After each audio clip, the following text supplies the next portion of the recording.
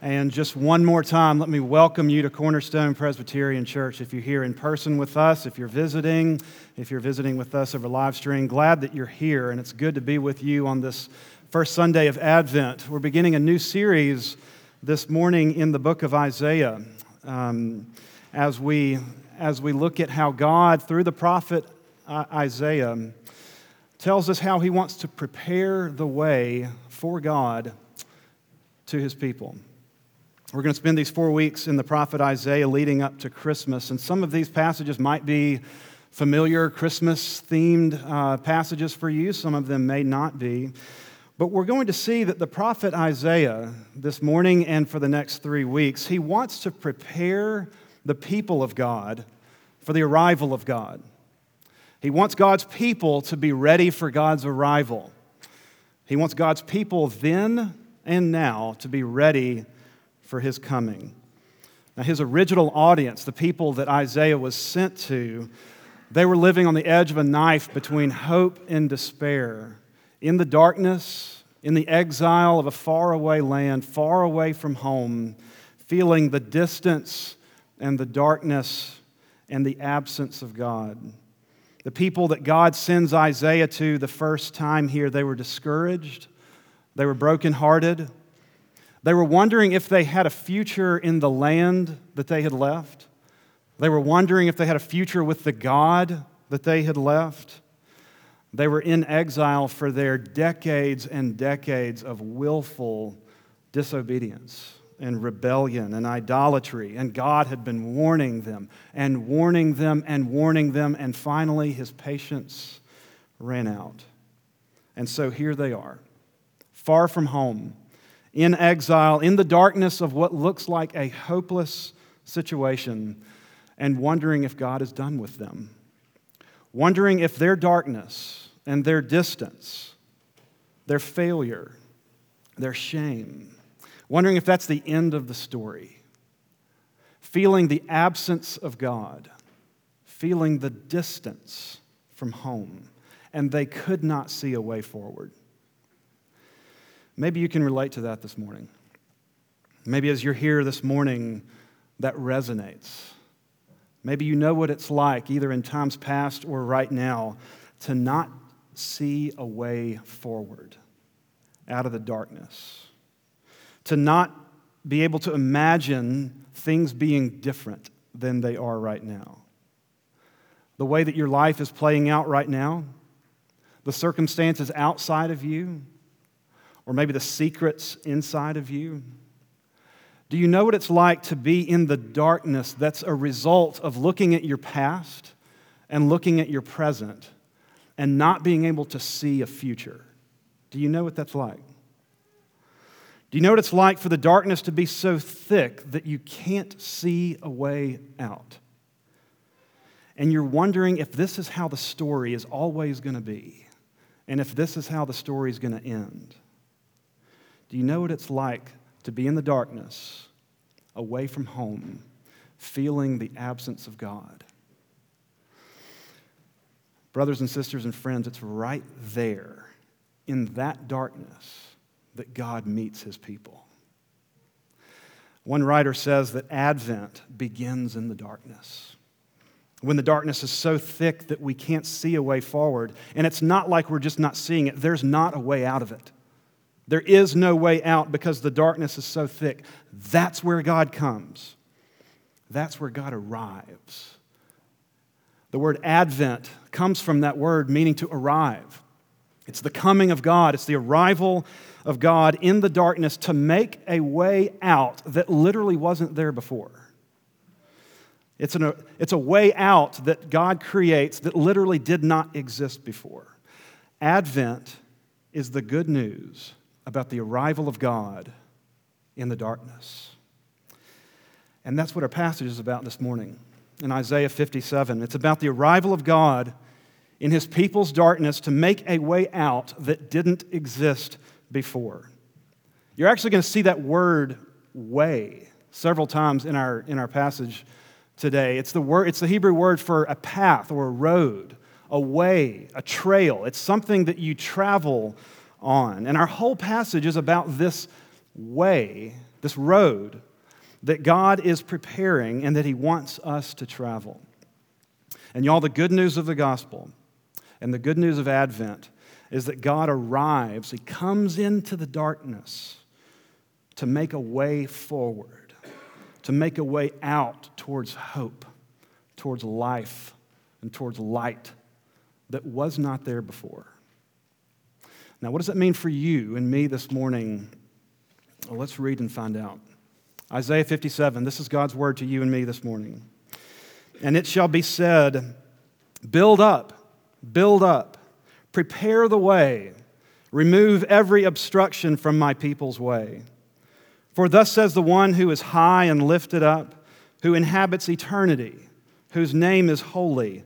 I dwell in the high and holy place, and also with him who is of a contrite and lowly spirit, to revive the spirit of the lowly, and to revive the heart of the contrite. For I will not contend forever, nor will I always be angry. For the spirit would grow faint before me, and the breath of life that I made. Because of the iniquity of his unjust gain, I was angry. I struck him. I hid my face and was angry. But he went on backsliding in the way of his own heart. I have seen his ways, but I will heal him. I will lead him and restore comfort to him and his mourners, creating the fruit of the lips. Peace, peace, to the far and to the near, says the Lord, and I will heal him. Amen. The grass withers and the flower fades, but the word of our God will stand forever. Let's pray together. Lord Jesus, you are the Word of God that stands forever and that has come into our darkness to be made flesh, to dwell among us. And so come, O Word of God, and speak your words to our hearts this morning. Come and show us again who you are, what you've done, what you're doing, and what you will complete.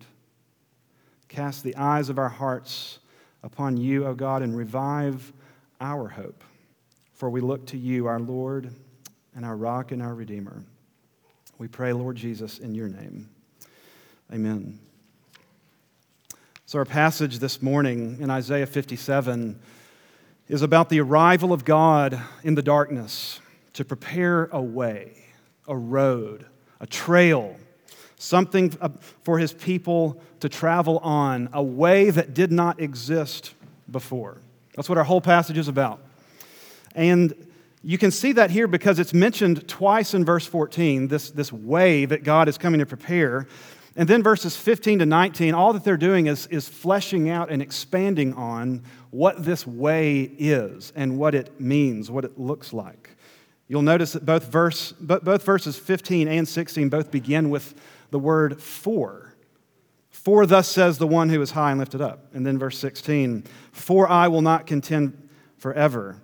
So you'll notice that what those words mean is that everything that's coming after that is pointing back to something that was said before, to this way that God is preparing, to this road that God is building for his people. So the whole passage that we're going to look at today and that we just read is about this divine road construction project that God is up to. And it shall be said, build up, prepare the way, remove every obstruction from my people's way. So this passage is about the arrival of God in the darkness to build a way. I want to ask 4 questions about this way this morning that our passage is going to answer. First of all, why is this way necessary? Secondly, who is the way for?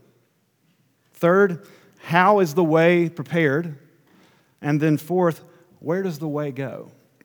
So first of all, why is this way necessary in the first place? This divine road construction project that God is up to, that he's building, this way that he's preparing, why does he have to do it in the first place? Well, to cut right to it, It's necessary for the same reason that it was necessary for you this last week to get in your car and travel to see your family members for Thanksgiving. Or the reason it was necessary for them to get in the car and come to you.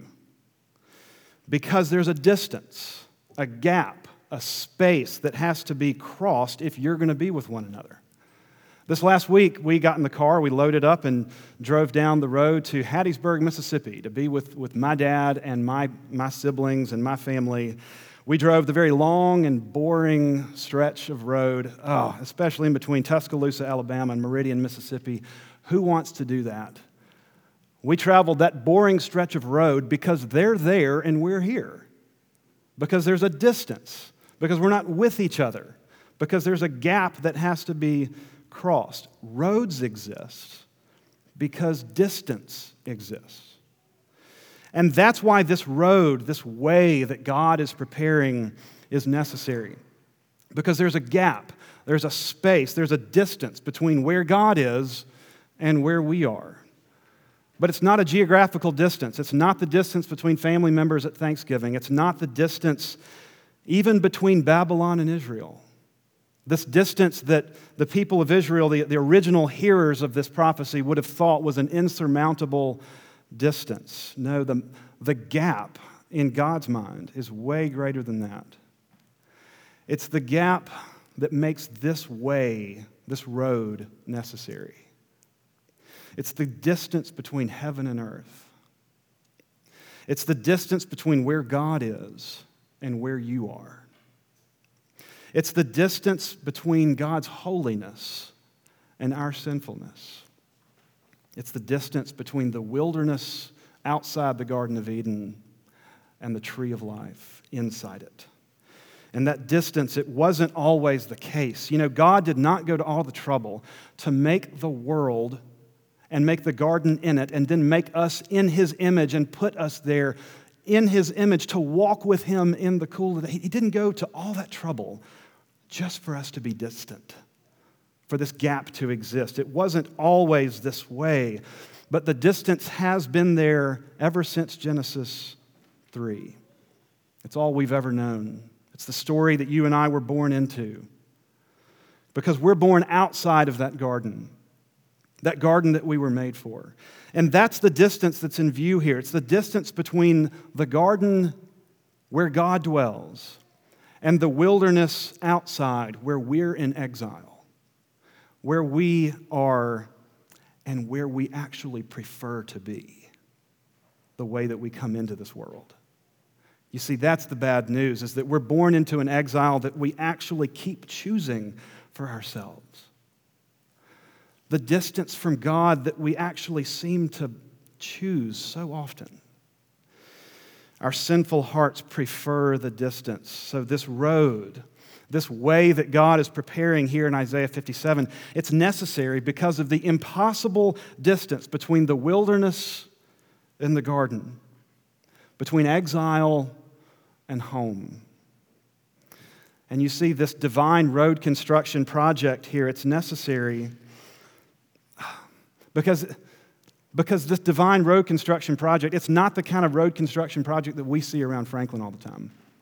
It's not a repaving project. It's not a lane widening project. It's not a resurfacing project. See, the imagery here is not the imagery of taking an uncomfortable road that already exists and making it more comfortable. No, the imagery here is more like this. I bet you remember the story that came out of Miami this last year, this tragic story from June of this last year when a high-rise condo collapsed suddenly, trapping hundreds of residents inside an enormous pile of concrete and rebar and steel. For days and days, rescuers dug and dug to try to rescue the people inside, because there was no way out. You don't dig your way out of that. The obstruction, the obstacles are too much. The only way is a way in, not a way out. And that's the imagery that God is giving us here. This is the kind of road construction that He's up to.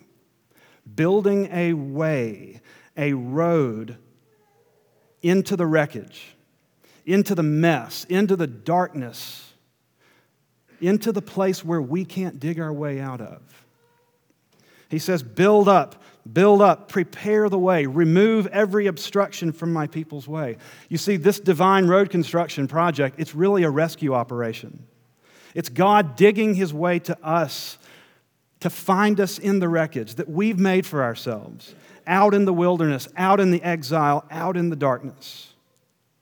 God is preparing a way home, and he's the architect, and he's the builder of the road. But the distance, that's why the road is necessary. Secondly, who's the way for? If God is building this road, this way home, to find us in our darkness, to bring us back, who's invited back? Who's the way for? Well, verse 15 tells us, thus says the one who is high and lifted up, who inhabits eternity, whose name is holy. I dwell in the high and holy place, and also with... Now stop right there. What are you expecting to come next? God has just reminded us of who he is and what he's like and where he dwells. He's driving the point home that he's holy, that he is high and majestic and lifted up, that he dwells in unapproachable light, that his glory is beyond description, that your best imaginations of God's glory and splendor is just a raindrop compared to the Pacific Ocean. He's telling us what he's like and that his surroundings match his character and his nature. And now he's going to tell us who he dwells with. He's just told us what he dwells in, and now he's going to tell us with whom he dwells. And here's the thing. We're expecting for these two things to match up, to have some kind of semblance, to be on the same page, to be similar. And they're not, like, at all. To put it plainly, you would just expect a God like this, high and lifted up, who inhabits eternity, whose name is holy. You would expect him to choose better roommates for himself. But look at what's next. He says, I dwell in the high and holy place, and also with him who is of a contrite and lowly heart. Y'all, that is not the crowd that we're expecting to read there. These are not the ones that you're expecting to make the invite list of a God like this. They shouldn't be there. You would expect a God like this to make a home for the people that you would expect to be there. The good, the capable, the deserving, the strong, the ones that measure up, or at least the ones that are trying hard, the ones that it makes sense to see them in the presence of God, right? I mean, that's how Santa Claus operates, at least, right? Like, when Santa comes to town, the advent of Santa on Christmas Day, who does he come for? Well, he makes a list. He checks it twice. Why? Because he's coming to find out who's naughty and nice. He's coming to reward the nice, the good, and to leave behind the naughty. So you want to be good, and you don't want to be naughty. Santa's arrival, Santa's advent on Christmas Day, on Christmas Eve, it's for the people that you would expect. But who are these people that God's coming for? Who are these people that God is leaving heaven to dig his way through the wreckage to find? He says he's coming for the people who are brokenhearted and repentant of all the reasons that they know that they're not on the nice list. All the people that know that they've disqualified themselves. Him who is of a contrite and lowly spirit. Y'all, that means to be deeply aware of all the reasons why you don't measure up. To be deeply aware of all the reasons that you're not on the nice list. That you're not the good one. You're not the one that everybody would expect. You're not the capable. And you haven't tried hard enough. And even your best efforts haven't gotten you there. To be contrite and lowly means to stare that reality in the face to be brokenhearted about it, and to know that the only way to God is if He finds a way to you.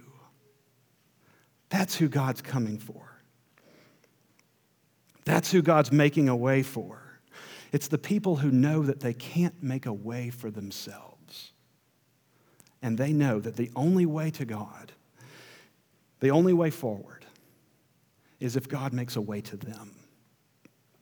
God dwells in the high place and with the low person. Y'all, you just can't make a God like that up. You just can't make this up, and you can't get bored with a God like this. And you can't help but worship a God like this. A God who dwells in the high and holy places and without blinking says, I want the lowly with me.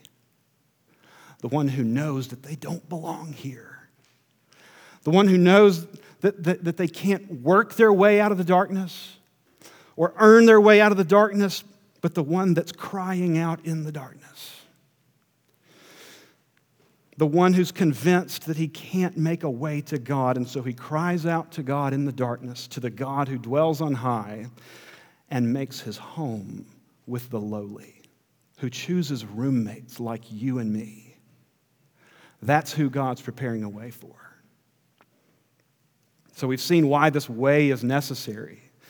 And we've seen who this way is for. Thirdly, how is this way prepared?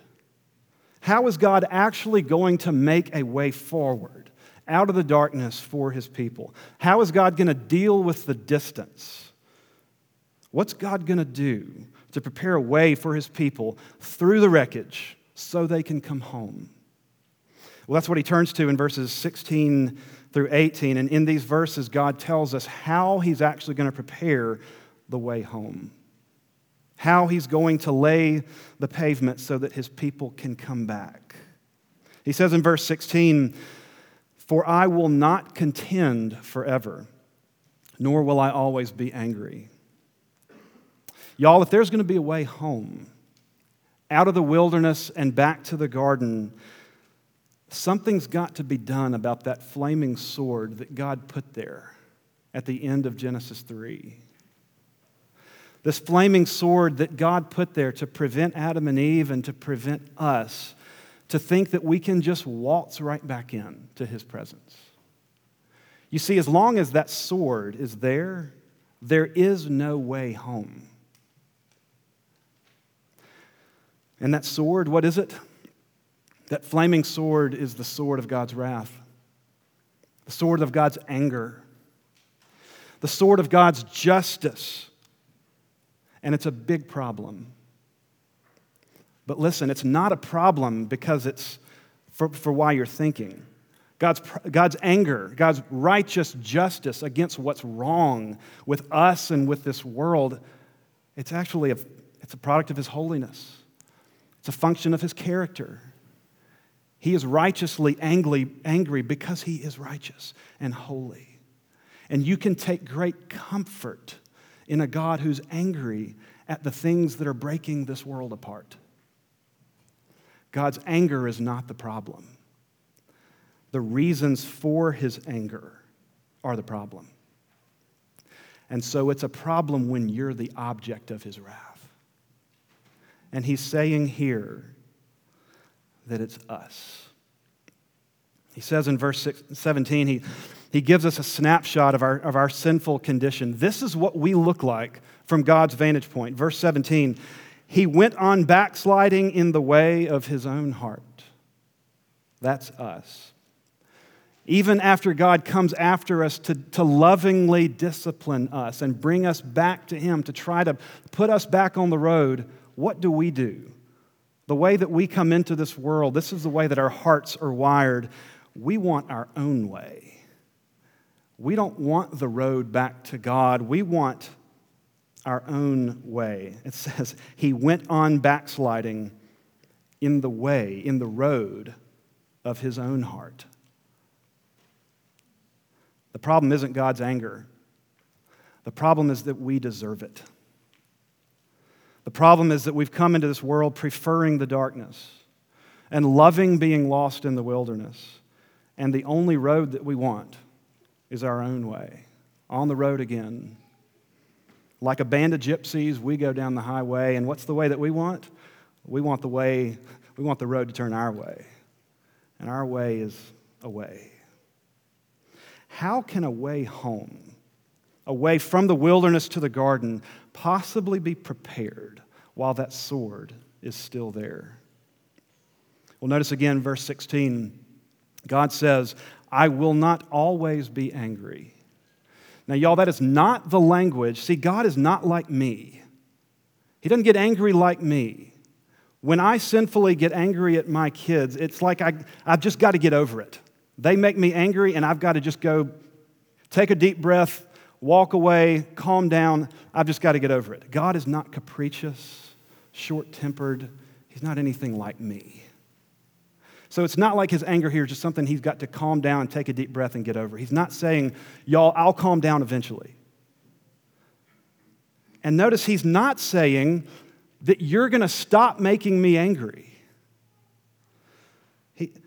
He says, I will not always be angry.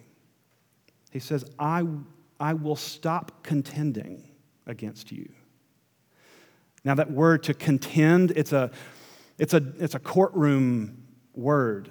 It's the word for to press a lawsuit against somebody, to press a case in court, to file a lawsuit, to press a case against someone is to contend against them. It's a legal term. And notice that God doesn't say, you're going to make me stop contending.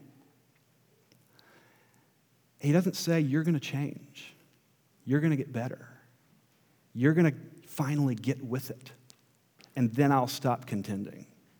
He doesn't say that. He says, in view of all the evidence, in view of all the guilty evidence, all the reasons to contend, all of the just and righteous and holy reasons to be angry and to contend against you in the heavenly courtroom, I'm going to choose to say no condemnation. Y'all, verse 18 is this jaw-dropping summary of this whole section. It's incredible, where God says, I have seen his ways, but I will heal him. I don't know if there's a history of punctuation marks, if anybody has ever written that book before. It would be a very boring book. But if there is a history of punctuation marks, the comma in this sentence would be right up there at the top of the most amazing punctuation marks in the history of written language. Because it shouldn't be a comma. It should be a period. A big, loud, dark period. There's no reason that this sentence should keep going. Notice he says, I have seen my people's ways. It's all out there in front of me. I know what they're like. I can see right through them. I know what they're like. It's all there in broad daylight. They're not changing. They keep going their own way. They love this darkness that they're actually in. They don't actually want to come home left up to themselves. And so, in view of all that evidence, and then the sentence keeps going, I will heal them. You just don't see that coming. We just shouldn't expect that. That should never get boring to us. Verse 18 should not read this way. If anything, I read this the first time and I think this is a typo. This has got to be a typo. That would make so much more sense because the way that this should read is, I have seen his ways. God's saying, I've seen your ways. I've seen your whole life play out in front of me. I know all of the dirty, nasty interior of your heart. I've seen it all.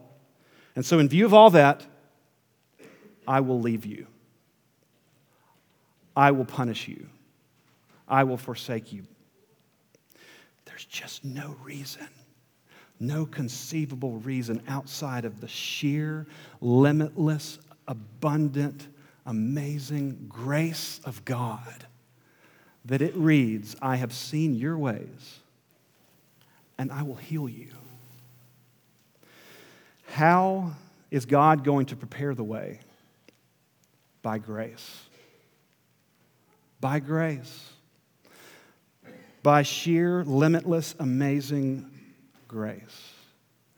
I've heard it put this way before, that grace is not simply the favor of God in the absence of merit, but it's the favor of God in the presence of demerit.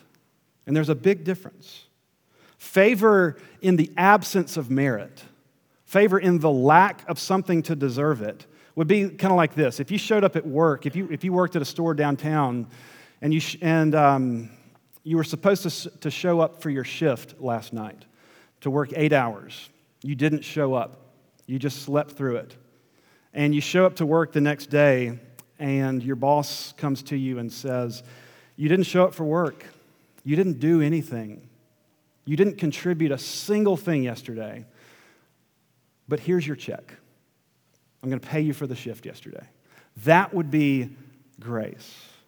That would be God's favor in the absence of merit. There's nothing to deserve it. But y'all, grace goes so much deeper than that. Because grace in the presence of demerit would be like you actually showing up for work last night, but you showed up drunk, and you showed up high, and you took a baseball bat and you destroyed all the merchandise in the building. And then you took that baseball bat and you severely injured several customers in the store. And they're going to file multi-million-dollar lawsuits against the owner of the store. And then you took the cash register and you stole it. And then you took some gasoline and you poured it all over the floor of the building. You lit it on fire and you burned the place to the ground. And the next day the boss comes to you and he says, I saw it all. I see your ways. And I'm going to pay for that money in the cash register. And I'm going to pay the money for those lawsuits. And I'm going to go to jail for you. And here's the check for your shift last night. That is grace. That is God's favor in the presence of demerit. God's abundant favor in view of all of the reasons that he shouldn't show you favor. That's grace. Now you might be thinking that's crazy, but y'all, that's the way that God treats us. That's grace. And that's the way that God prepares the way home. He says, I've seen your ways, and so in light of it all, I will heal you. I will wound somebody else. Somebody else will pay. I will pay. By his wounds we are healed. That's how the way home is prepared. So we've seen why the way is necessary. We've seen who the way is for.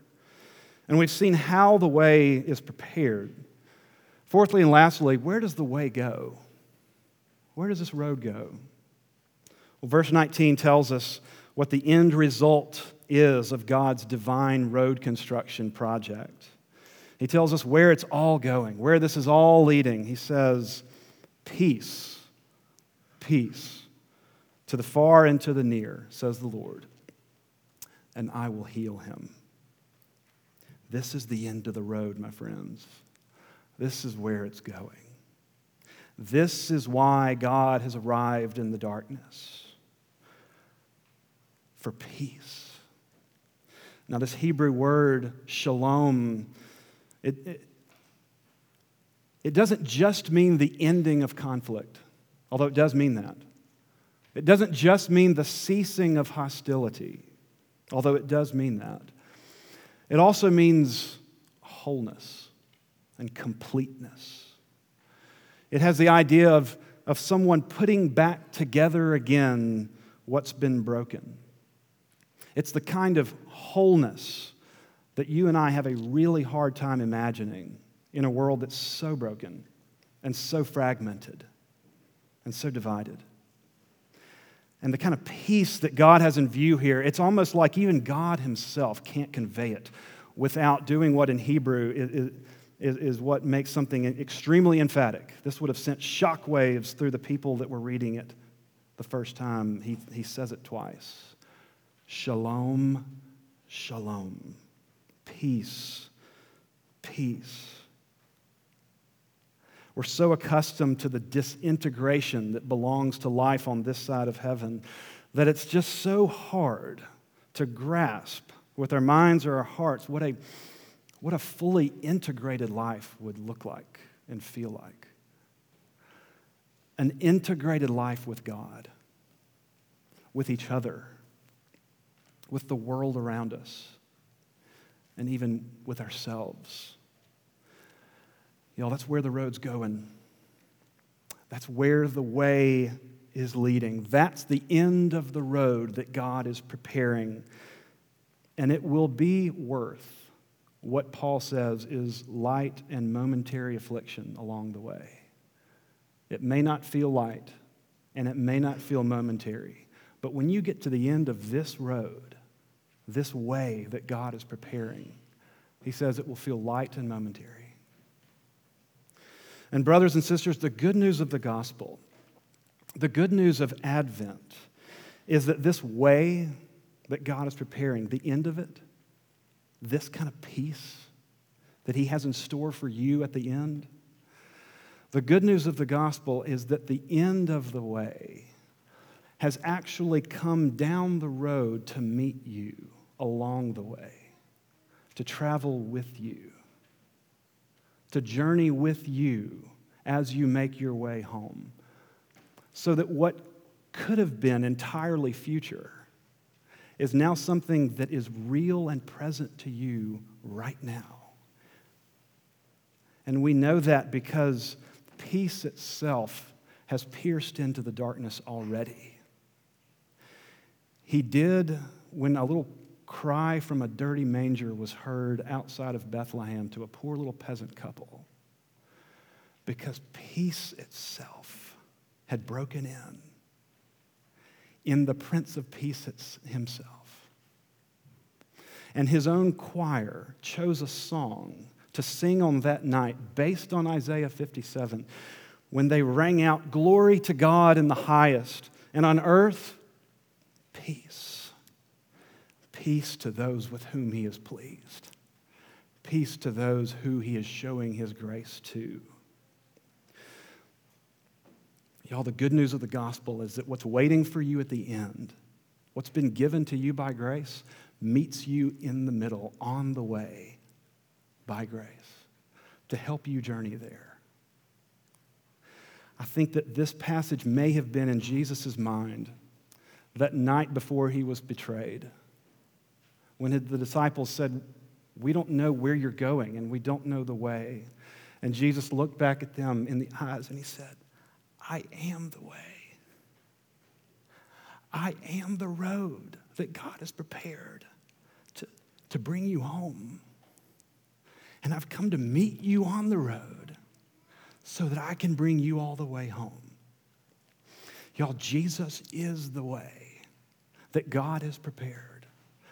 He is the Prince of Peace himself that is taking you home to peace. May that thrill our hearts, either for the first time or for the 10,000th time this morning, and put steel in our backbones to keep following him along this way that he's calling us on and that he's traveling with us on. Amen. Let's pray together. Lord Jesus, we do pray that you would open the eyes of our hearts that we might see you, the Prince of Peace, the way to God, traveling on this way with us, wherever we are and whatever we are experiencing in this moment and in this season. However, the hopelessness and the darkness might be creeping in, Lord, give us eyes to see that you have made the way forward by coming to find us. And you've come to find us in your Son, the Prince of Peace, who has come once silently into the darkness, but will not come again silently, but will come so that all the world might see and know that you are the King of kings and Lord of lords. And until that day, travel with us, we pray, on this road, on this way that you invite us on by your grace. And we pray that, Lord Jesus, in your name. Amen.